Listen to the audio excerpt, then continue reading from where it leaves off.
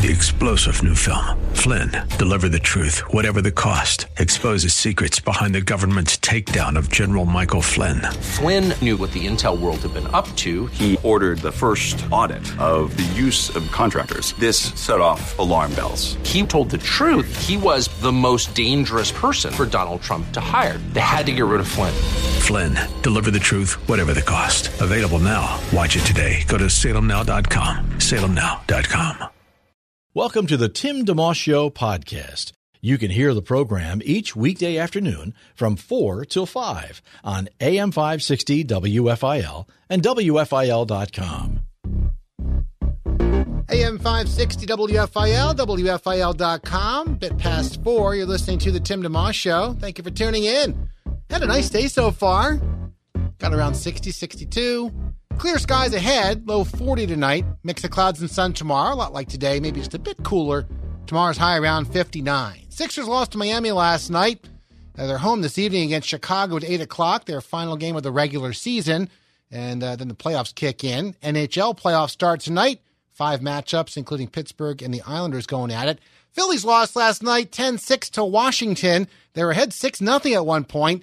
Michael Franco with a homer, Bryce Harper a 3-run homer, and then just kind of fell apart over the course of the rest of the game. They are back home tonight, 7:05, in the third and final game of the series with Washington. In just a moment, Rob Motti of the Associated Press will join us to chat about that. Just to give you a quick heads up, also looking forward this hour to talking to not one, but 2 of the current contestants on The Voice, Season 16, Rebecca Howell, who's on Team Kelly, and Jacob Maxwell, who is on Team John. We also are looking very much forward to having Alistair Begg from Truth for Life. That program airs 5 o'clock each weekday afternoon and also in the mornings. He's going to be joining us later in the hour as well. He has a new book called Pray Big. We're giving copies away of that. If you want to get yourself in the running, send me a quick text with your first and last name and the words Pray Big to 610-500-DOVE. 610-500-3683. We're giving that away all month. So get yourself in the running one time and we'll hopefully draw your name out. In the meantime, we do join at this time Rob Motti, Associated Press head writer for the Phillies and among other teams in Philadelphia. How you doing, man? Hey, Timmy, how are you?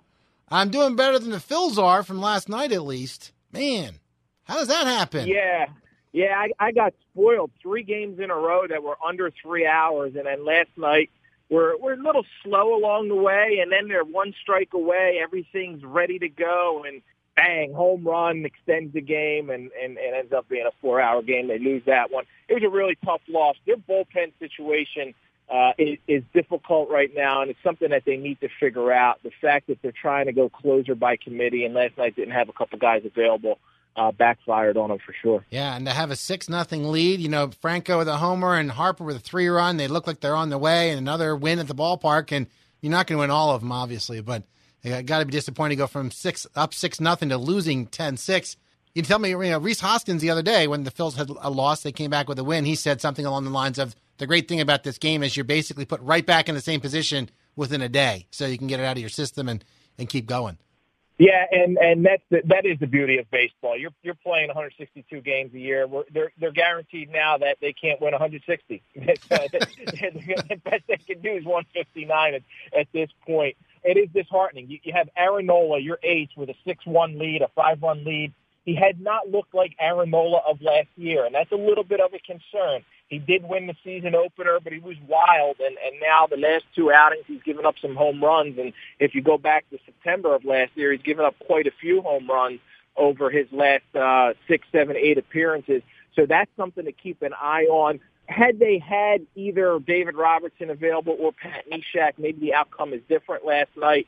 Some people are questioning Gabe Kapler's use, and I know his intention was to try and get 2 innings out of Hector Neris last night, but once he threw 29, 30 pitches to get out of the 8th, couldn't bring him back in the 9th. I think it's something that needs to be addressed. I know a lot of people are clamoring for Craig Kimbrell. I put up a stat. Craig Kimbrell, for as good as he is and has been over his career, his last, I believe, 22 or so appearances from last year into the postseason, he had an ERA over 5.5. So he also faltered down the stretch, and a lot of times he was saving games for the world champion Red Sox. in which he was given a 3-run lead to protect, and although he did get the save, he was giving up a run or 2 runs. So I don't know that he's the answer at the type of money that he wants. If they're able to get him at a 1-year deal for reasonable money, absolutely. But if he's still holding on to a long-term deal for a lot of money, that might not be the route to go. Rob Maaddi, who's the head writer for the Associated Press for the Phils and also for the Eagles and covers all the sports, really, our guest just for a couple of minutes here, heading down to the ballpark. I'm willing, just to say, it's a side note, I would not command what Craig Kimbrell commands, but, I wasn't at the ballpark last night. When I'm there, they seem to win. When I'm not there, they lose. So you spoiled me, Timmy, being down there. I now I get to my seat, and I'm looking around for my buddy to have some dinner with and sit down with and chat, and you weren't there. So you got to figure things out and try and get down there a little bit more often now. I hope so. Well, tonight we have my daughter's pine car derby at church, and Tessa has her first softball scrimmage, so it won't be tonight either. But next week. Family first. Yeah. And just so folks know also, we've had you on the program a number of times in recent weeks and months. There's a newcomer, one of many, on the Phillies this year, Andrew McCutchen, who's made some nice plays and done fairly well for the Phils this year. He's in a book that you wrote, Baseball Faith. And just let folks know about that book a little bit if they want to get an additional, besides the stats and the sports, if they want to dig deeper. Yeah, there's a book that came out 2 years ago. I wrote it as a follow-up to Football Faith. I interviewed it was 52 different baseball players, former, past, present players, asked them what their favorite Bible verse is, and they just spoke a little bit about it. Andrew McCutchen is in that book, and also another new Philly, JT Realmuto. He's also in there as well. That's right. The best place for folks to look that up, just Google Baseball Faith. Will they find it that way, or? Yeah, Amazon. It's still they still have it out there and can get it through Amazon. I'm sure it's probably less than half the cost it originally was. Okay, sounds great. We'll enjoy the ball game tonight. Hopefully the Phils will turn things around. Be right back on the winning track. You got it, Timmy. Look forward to seeing you again soon. Sounds good. Rob Maaddi with the Associated Press, our guest on the Tim DeMoss Show, AM 560 WFIL, WFIL.com. Take a quick break and come back at you with Rebecca Howell from Season 16 of The Voice. She's a current contestant. We'll chat with her next on WFIL. It's the Tim DeMoss Show podcast, available at WFIL.com. Thanks for listening. AM 560 WFIL, WFIL.com. It's the Tim DeMoss Show. Thanks for listening in. We're rolling right along now as we continue the program by bringing in Rebecca Howell. She is a current contestant on Season 16 of The Voice, part of Team Kelly. Hello, Rebecca. How are you? Thanks for being a part of things. I'm doing great. How are you? Wonderful. Bit of a whirlwind week for you? Yeah, actually, it's pretty crazy. They have us getting geared up for the cross battle. So, yeah, we have a pretty hectic week.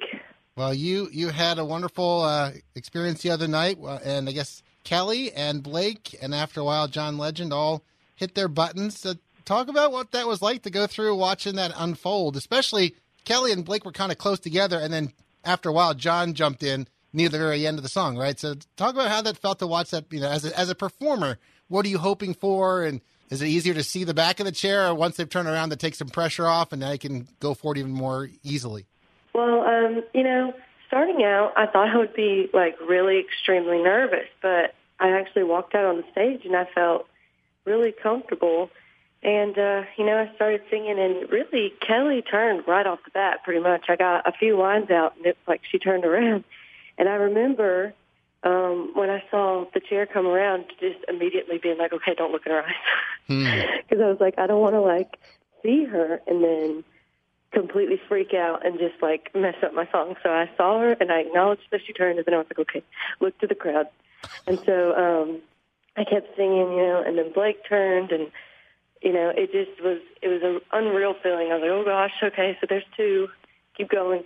And then I don't know if you noticed, but in the video, I didn't even know I did this, but when John turned, I just had this big smile come across my face. Absolutely. And I think it was because in that moment, John is like R&B, kind of like soulful, and I really didn't expect him to turn for me because, I'm country. And so, I don't know, just having even John Legend turn around for me, being a country artist was really, I don't know, it just made me feel really good. Even though I'm not in his genre necessarily, he still thought, wow, this girl is really good. And I don't know, it just made me feel really good about myself. But yeah, it definitely was an amazing feeling seeing those chairs turn. Chatting with Rebecca Howe with The Voice. I literally wrote down, it seemed you had a big smile on your face after John hit his button just near the end of the song. So I definitely saw that, what you just said. That really must have been quite a thing. Partly also because, to have another judge jump in near the end of the song is like, okay, now I have even more options. Although, did you go in kind of thinking, I'd like to go with Kelly if that's where it goes, or Blake? Those are big heavyweights to choose between. Yeah. So going into blind auditions, I had originally, I know like everybody's like, okay, Blake Shelton is obviously who she's going to go with because he's country, she's country. That's who she needs to go with. But I really was thinking, maybe I should expand more, as an artist. Like I think Kelly has, she's done all different kinds of genres and she's crossed lines and she doesn't just stay in one place. And I love that about her. And I think she has just such a big, powerful voice. And as a female, country artist who has, more of a powerful voice, I really wanted to work with another strong female like that and just kind of get her guidance and stuff. And I know, Blake has a lot of experience in country music, but I also feel like Kelly does too have some experience in country music, and I think she could help me grow the most as an artist. So when I was deciding, she was always kind of from the beginning who I really wanted to go with. But in that moment, let me tell you, it is so difficult because, you're just standing there and like all these people are pitching you these ideas. And I'll tell you right now, John Legend is a smooth talker. Oh, yeah. Oh, yeah. He is very smooth.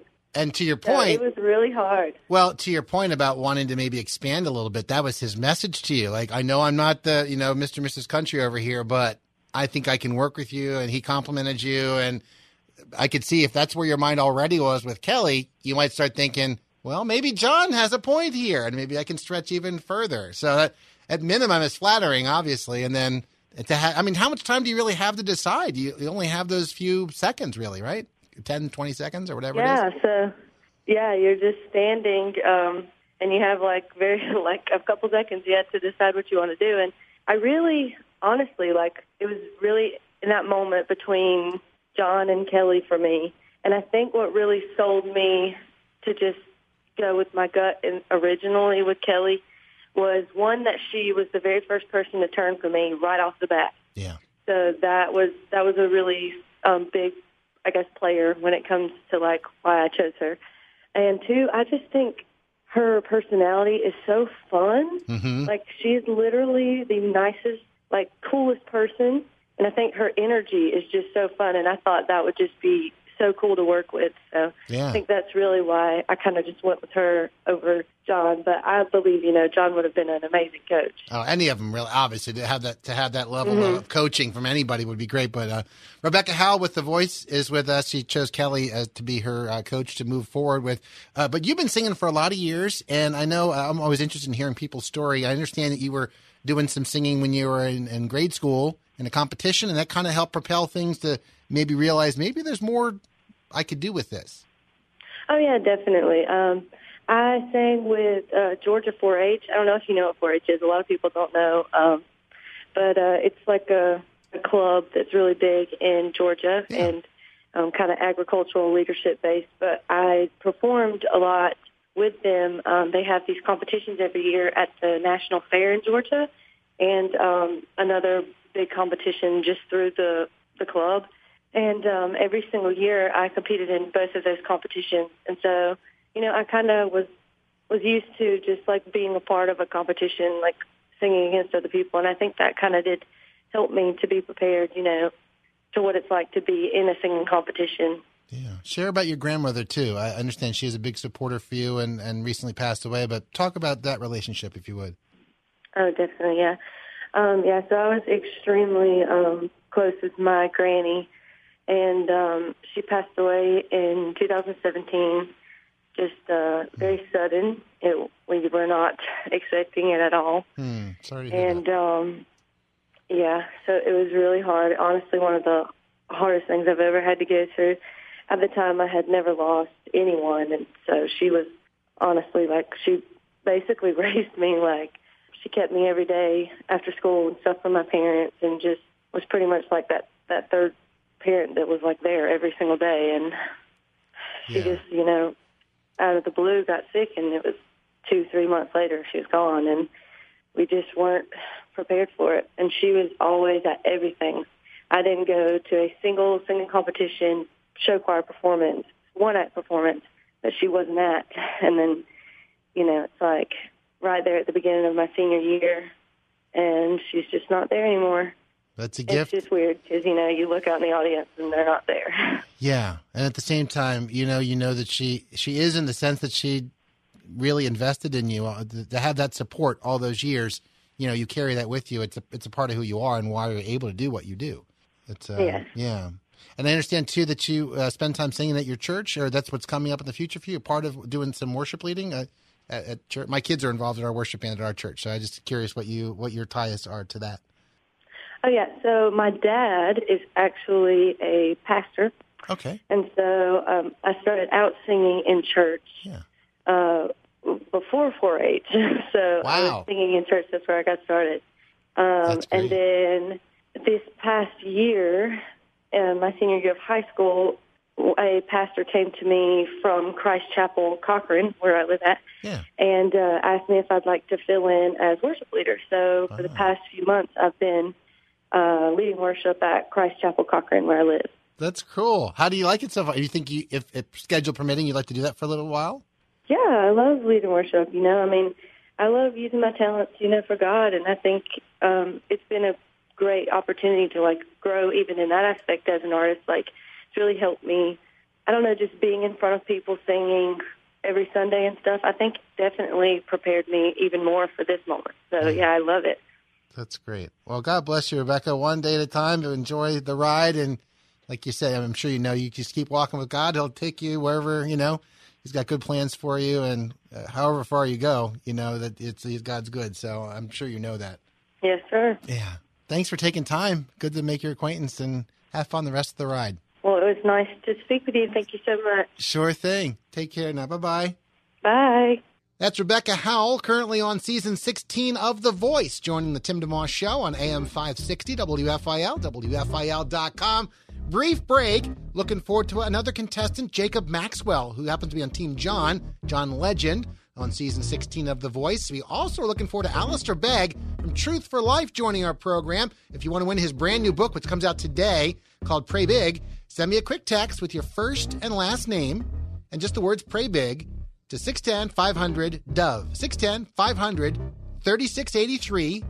We're drawing winners all month long, so get yourself in the mix, and hopefully we'll pull your name out to win with WFIL. It's the Tim DeMoss Show, weekday afternoons 4 till 5 on AM 560 WFIL and at WFIL.com. Our podcast continues. AM 560 WFIL, WFIL.com. It's the Tim DeMoss Show rolling along, and we switch gears now and bring in Jacob Maxwell. He's a current contestant on season 16 of The Voice. Hello, Jacob. Thanks for spending some time today. Hello. Hey, it's Tim. How are you? I'm doing great. How are you doing, Tim? Good. Thank you for checking in. Are you calling from your beautiful hometown, or where are you at today? We're actually in beautiful L.A. Okay. L.A.'s good. How do you say the name of your hometown again? Coeur d'Alene or something? Yeah, Coeur d'Alene, Idaho. Coeur d'Alene, Idaho. And you grew up there, right? I've heard it's a beautiful, I've seen a couple pictures. It seems like a gorgeous area. Yeah, it's a lake resort town, actually. I did grow up there, and yeah, that place is home for sure. That's great. Well, it's nice to make your acquaintance. You've had a big week, and talk about your experience in terms of when even trying out for The Voice became something you thought about giving a go. For sure, man. I mean, I had dreamed of being on The Voice since, I'd say, season 2. I remember being about 12 or 13 and watching episodes go and just wanting to be on that stage so bad. And so, first of all, just being here now is truly, I mean, it's the most cliche phrase, but a dream come true is very accurate, that I would literally dream of this, and here I am today, which is awesome. But definitely told myself I wasn't ready for many years until my girlfriend actually pushed me to go onto their website and send in the video submission. From that point, you just get a response here and there about moving forward into the show, and before you knew it, I had a spot to fly down to L.A. and do the blind audition. That's great. I know there's a process, I think what they call them an open call. Is that one of the ways or the main way people go, like anybody off the street could try, and then there's several weeding out processes before the blind audition? Is that kind of the path, typically speaking? Totally. There's two primary ways. There's the open call, and those are just specific locations where you can go in and try out, or you can send a video from your home and just hope for a response back. So okay. I did the video submission, but open calls are, I'd say, probably the more popular audition. Okay, so I wasn't aware of that. So that's you kind of just used the easy pass at Great Adventure and jumped into the speed pass or whatever. But you had to have the ability, obviously, to pull that off. I also understand early on around those days you were part of your church's worship team. Is that right? Yeah, that's true. I come from a church back home called Anthem, and I've been on the worship team for about 5 or 6 years at this point. That's great because you do guitar on your on The Voice. By the way, that was one question I had about The Voice in general. Most of the folks, I guess, don't use a guitar, but I do see them pop up every now and again. What's the rules about using an instrument or not? I guess it would have to be a guitar. Yeah. It's usually just up to how badly you want to do it, and if you're confident it's not going to distract you from singing. So anytime that there's a song where you feel like you should put more attention into your vocals, they definitely let you know that you're more than welcome to use it or not to. So I basically just asked if I could play guitar, and they were very cool about it. Just said, yeah, go for it. But if you feel like it might take away from focusing on your song, just be honest with yourself. And there you go into the battle where it was more of an upbeat song, so I didn't play for that one. But, yeah, they're really cool about letting you bring the instrument if you really want to. Chatting with Jacob Maxwell with The Voice, one of the current participants in that. Tim DeMoss Show, AM 560 WFIL in Philly. Do you play guitar in your worship band at church? I do, yeah. I sing and play guitar at the worship team, and for that case, it's pretty much always with the guitar on me. Yeah, that's good. My kids are 20 down to 8, and the oldest 3 have all helped lead worship, usually playing keyboards or singing. So it's neat to connect with people who do something similar like that.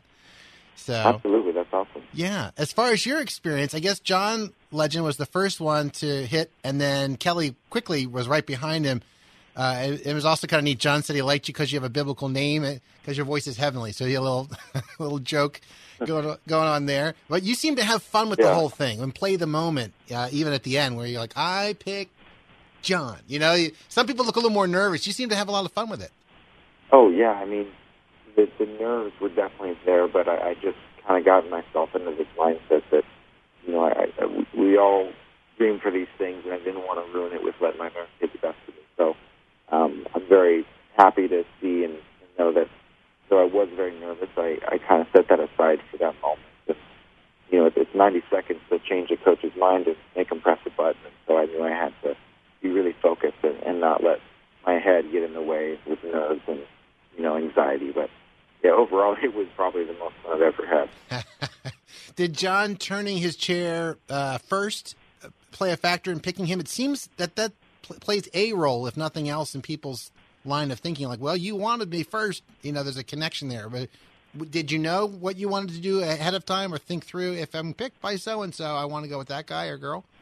Totally. I mean, I think the top 2 coaches I would have wanted, just because of upbringing and the music I listened to as a kid, would be either Adam or John.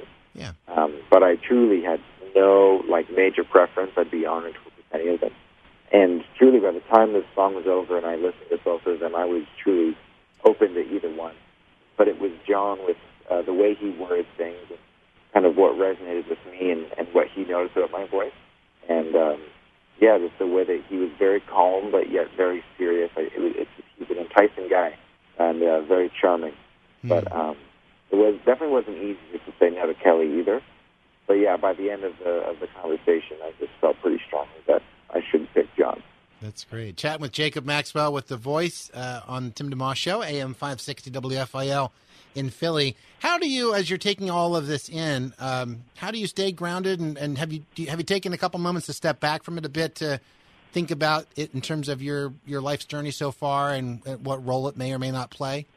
Absolutely. I mean, as a Christian, I know that it's in God's hands. So there's a good part of me that gets to lean back and know that as long as I can try to maintain some peace and not let the nerves get to me, that I believe God has a plan for me that's better than my own ideas. So it's easy for me, for the most part, to kind of lean back on Him and let Him do the rest. And as long as I'm trying as hard as I can and giving it all that I have with what I'm singing and the way I'm singing it, I know that the rest is out of my control. So it truly is just a state of your mind where you got to be humble, but you got to be confident and give it your all, or else you're going to look back and wonder what would have happened if you didn't give it everything you have. But for the most part, it's good to step back and step out of yourself and realize what a blessing and a privilege it is to be in the numbers that I'm in right now with Together Contestants, and just be grateful for it, because this doesn't get to happen for a lot of people. So that allows me to just try to savor every moment and not let the stress get to me. That's great. Jacob Maxwell, our guest, and with The Voice. I'm guessing this is moving kind of quickly, so you also have to keep adjusting to, okay, this round I'm allowed to do this, or I can't do that, or here's who does what. So what space do you find yourself in now as far as the next set of things you're about to do? Yeah, so it was actually just announced last night's episode. Normally the next round would be called the Knockouts, where I'd sing against another teammate, but instead of a duet, we just each get our own song to ourselves. Okay. This time we're actually going to call it the Cross Battle. So now I'm going to sing against someone from a different team. Oh. And it's actually up to America to vote for who they think in the pairing sung their song better.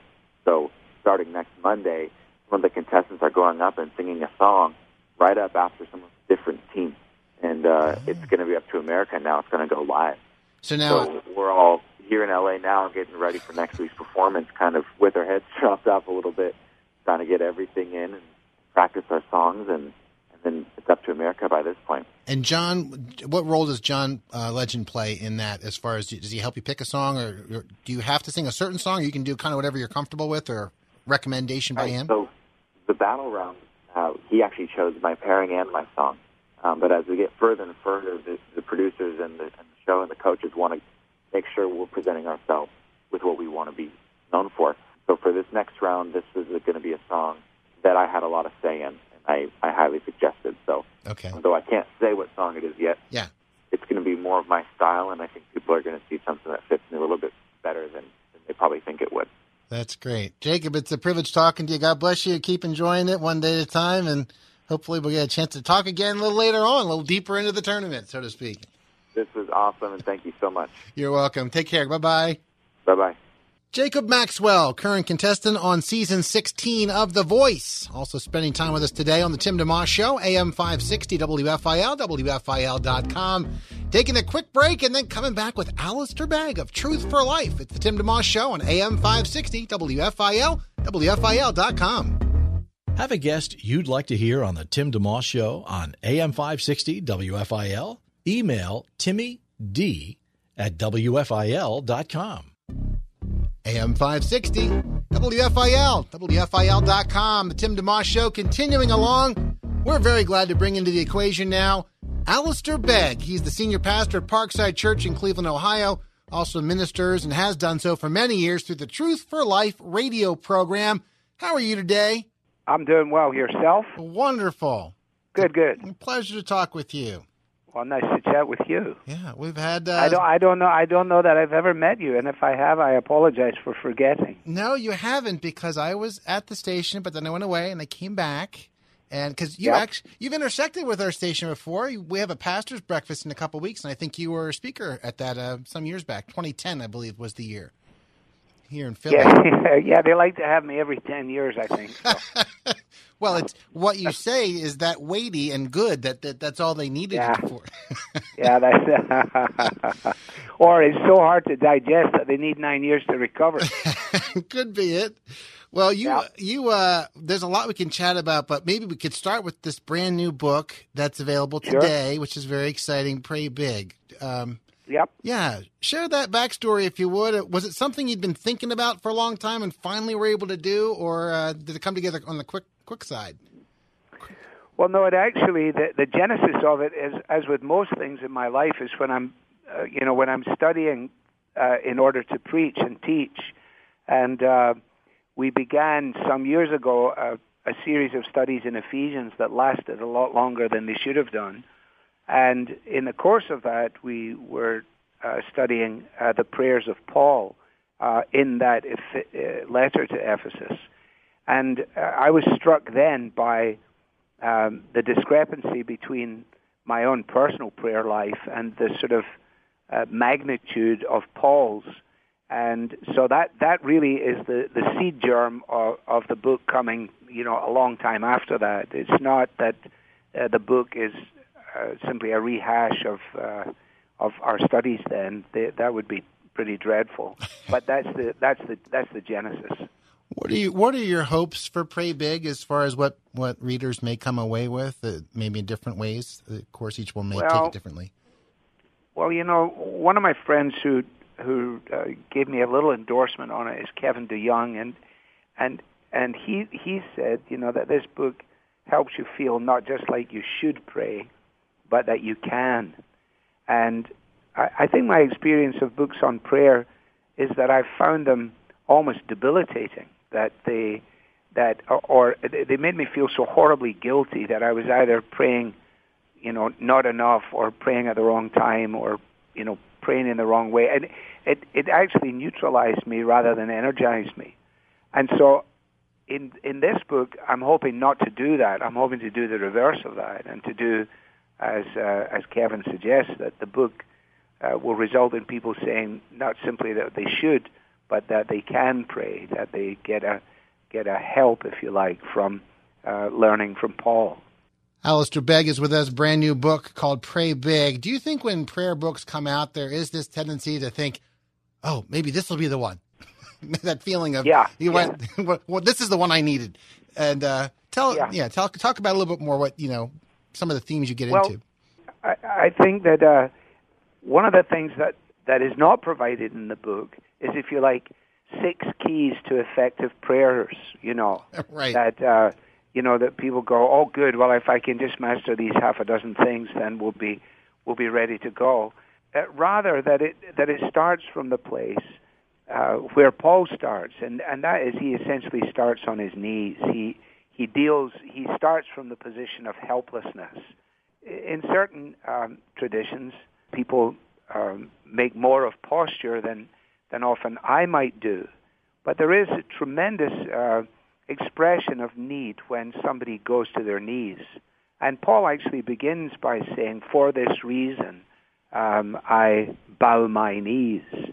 And one of the reasons that prayer is neglected in one's life is out of a sense of self-assertiveness or self-assuredness, that we don't really understand ourselves on a daily basis to be helpless, that we can routinely take just about everything for granted, and even the things in life that we would regard as, fairly ordinary, health and strength and the ability to eat and swallow and walk and so on. And when every so often we're brought up, to ponder the fact that, goodness gracious, it's even a miracle that all these bits of my body work, and you realize how amazing the creatorship of God is, then it ought to cause us, as we're driving in the car, to sing out in praise to Him. It ought to cause us to bow our knees and thank Him, and so on. So that sense of dependence upon God, both for the awareness of our need to pray, and then the enabling of the Holy Spirit in learning how to pray. Alistair Begg with us from Truth for Life, among other things. The brand new book today, Pray Big. But let's go back, if you don't mind. Just share a bit of your testimony, how you came to know the Lord in the first place, and therefore, how this book has become part of your walk with Him. Sure, yeah. Well, again, that takes us to the place of prayer, doesn't it? I had the privilege, in many ways, of a background a little bit like Timothy, insofar as I had a godly grandmother and a godly mother who both prayed for me, and as I anticipate one day getting the real backstory to God's dealings in my life, I presume that I'm going to discover that a great deal of that was tied to the unseen and yet faithful prayers of not only them, but of others who knew of me and loved me. And probably the prayers, too, of those who taught me at Sunday school as a boy in Glasgow. My just dealing you know, on an average evening, if I've got 2 or 3 of my grandchildren staying over with me, just, you know, trying to get them to calm down and go to their beds and read a story. It's a major exercise. And so the thought of, and it's not because they're peculiarly disruptive or anything or disobedient. It's just an effort, for me at least, which is one of the reasons you're supposed to have children when you're young, not when you're in your middle 60s. But when I think about the privilege and task of the average Sunday school teacher, with a group of boys, particularly rambunctious boys, you know, between the ages of, let's say, 5 and 10, surely those teachers must be praying for patience, praying for God to do what only God can do, and that is to open their eyes to understand what it is that's being said, and then to actually entrust themselves to the Savior of whom they've been speaking. And that really is the story of my initial encounter with Jesus, which starts in the faithfulness of prayer and the faithfulness of those who taught me, and then the faithfulness of my father, who was able to interpret for me some of the questions of my young mind. And really, on a Sunday afternoon, as a young boy at elementary school, I acknowledged that I knew what it was to be jealous and hurtful and spiteful, and even in relationship to my sister, and that I could see that I needed God to make me the kind of boy He wanted me to be, and that's the beginning right there. The rest of the journey continues to today.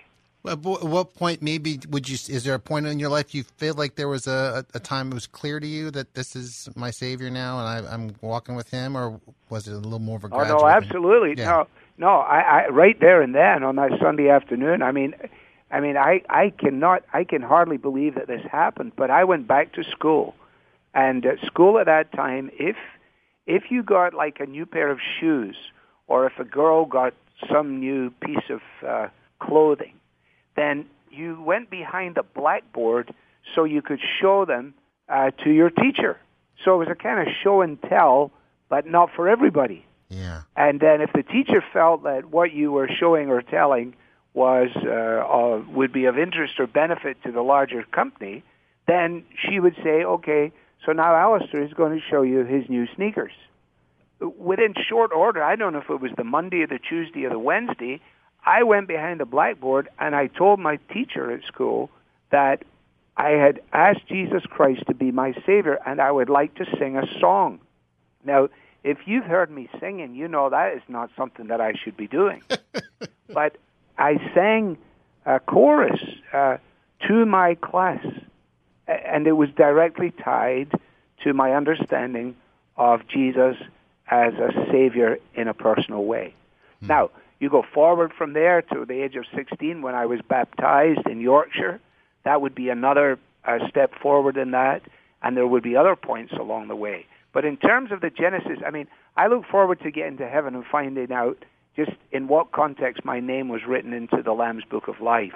But if you want to ask me what I did it from, then I did it from that Sunday afternoon, on my knees in the family room with my dad.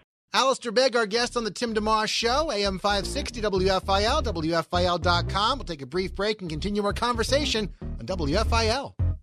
Thanks for tuning in to the Tim DeMoss Show podcast with AM 560 WFIL and WFIL.com. AM 560 WFIL. It's the Tim DeMoss Show. Continue our conversation with Alistair Begg from Truth for Life. Have a local connection to bring up here. My father actually went to Westminster Seminary back in the 50s, got a Bachelor of Divinity and a Master's of Divinity there, and I understand you also have a history with Westminster.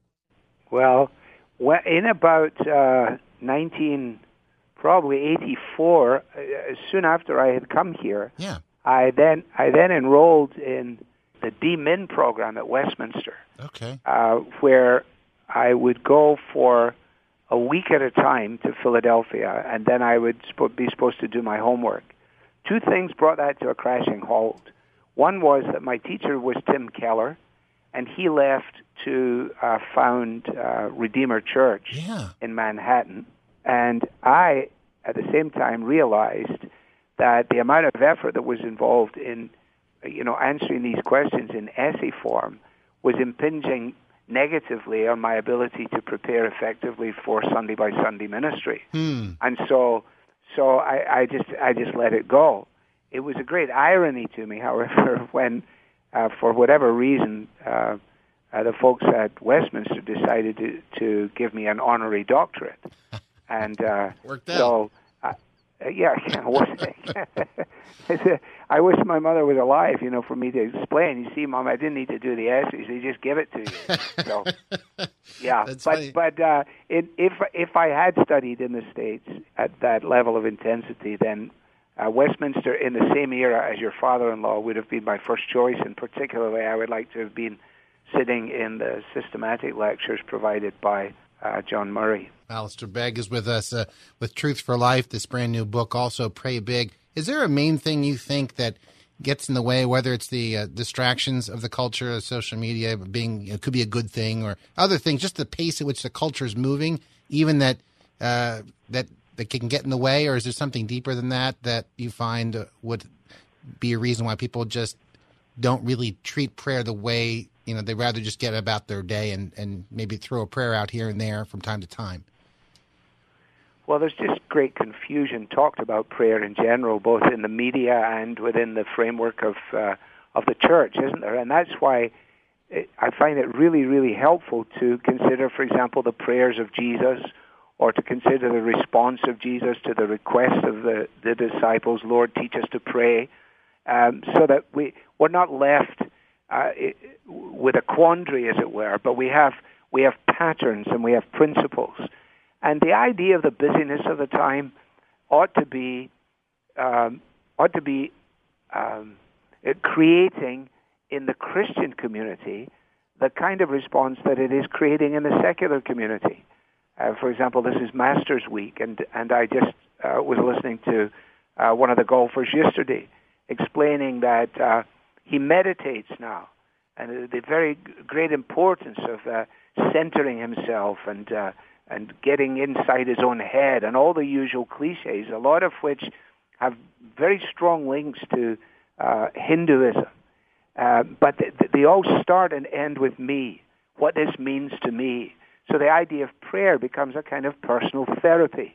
It's like taking deep breaths, breathing in and breathing out. It doesn't matter who the person is that one is addressing, or worse still, what the entity is that one is addressing. So why is it then that Christians are in the position? Why is it that most of the places that you go in some of our churches that are very, quote, effective churches have so little in terms of the engagement of the congregation in prayer? A meaningful, purposeful gathering for prayer. Why is that?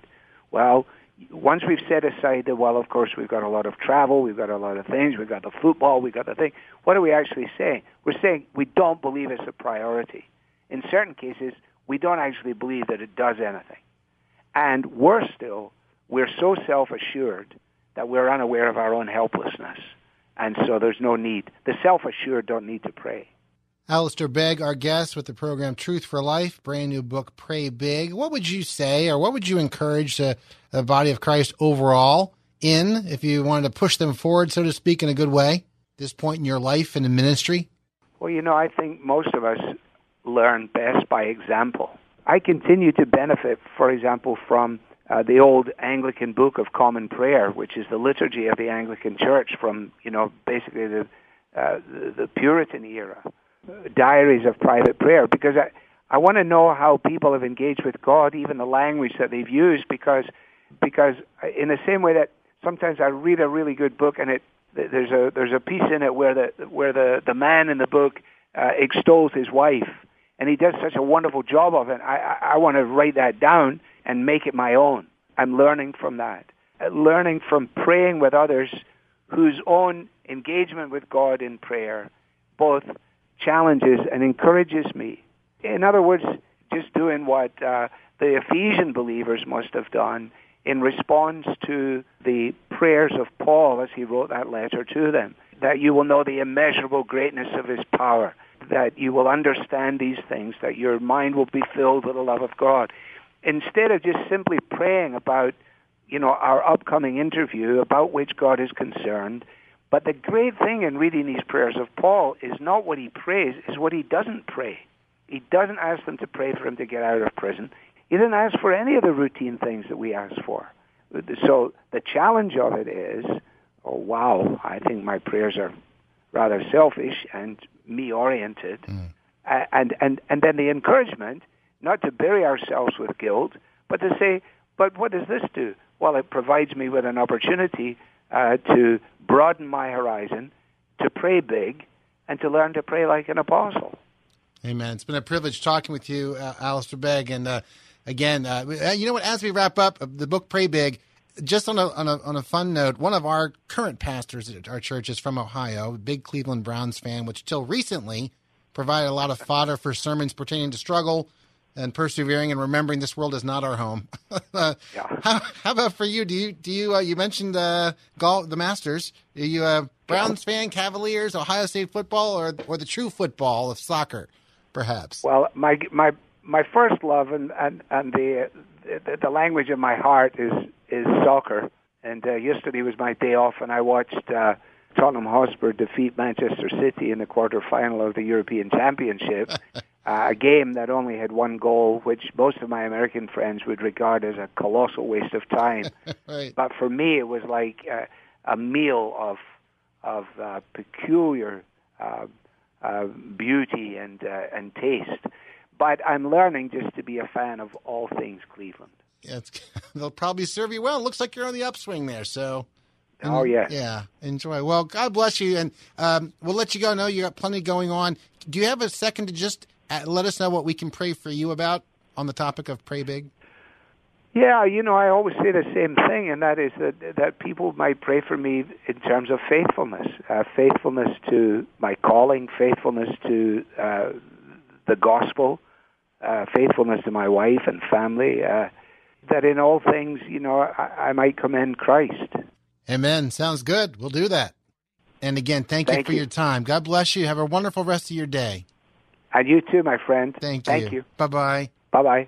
Very grateful to have Alistair Begg of Truth for Life joining us on the Tim DeMoss Show today. Brand new book out today called Pray Big. Find out more online at truthforlife.org. Jim Maxim, Acts 4:13 Ministries, leads in prayer next. Have a great night. Thanks for listening to the Tim DeMoss Show podcast. Feel free to tune in to the full show each weekday afternoon from 4 till 5 on AM 560 WFIL and at WFIL.com. 3-star General Michael J. Flynn, head of the Pentagon Intelligence Agency, knew all the government's dirty secrets. He was one of the most respected generals in the military. Flynn knew what the intel world had been up to. He understood its funding. He ordered the first audit of the use of contractors. This set off alarm bells. The explosive new documentary, Flynn, Deliver the Truth, Whatever the Cost, uncovers the facts behind this scandal. Flynn told the truth. He was the most dangerous person for Donald Trump to hire. I find out the worst enemy that I'm going to face in my life is right here in America. They took my assessment and they wanted me to change it. And I was like, I'm not changing it. They had to get rid of Flynn. With in-depth interviews, archival footage, and never-before-seen personal records of the man behind the headlines. I just felt like I was drowning. Flynn, Deliver the Truth, Whatever the Cost. Available now. Watch it today. Go to salemnow.com. salemnow.com.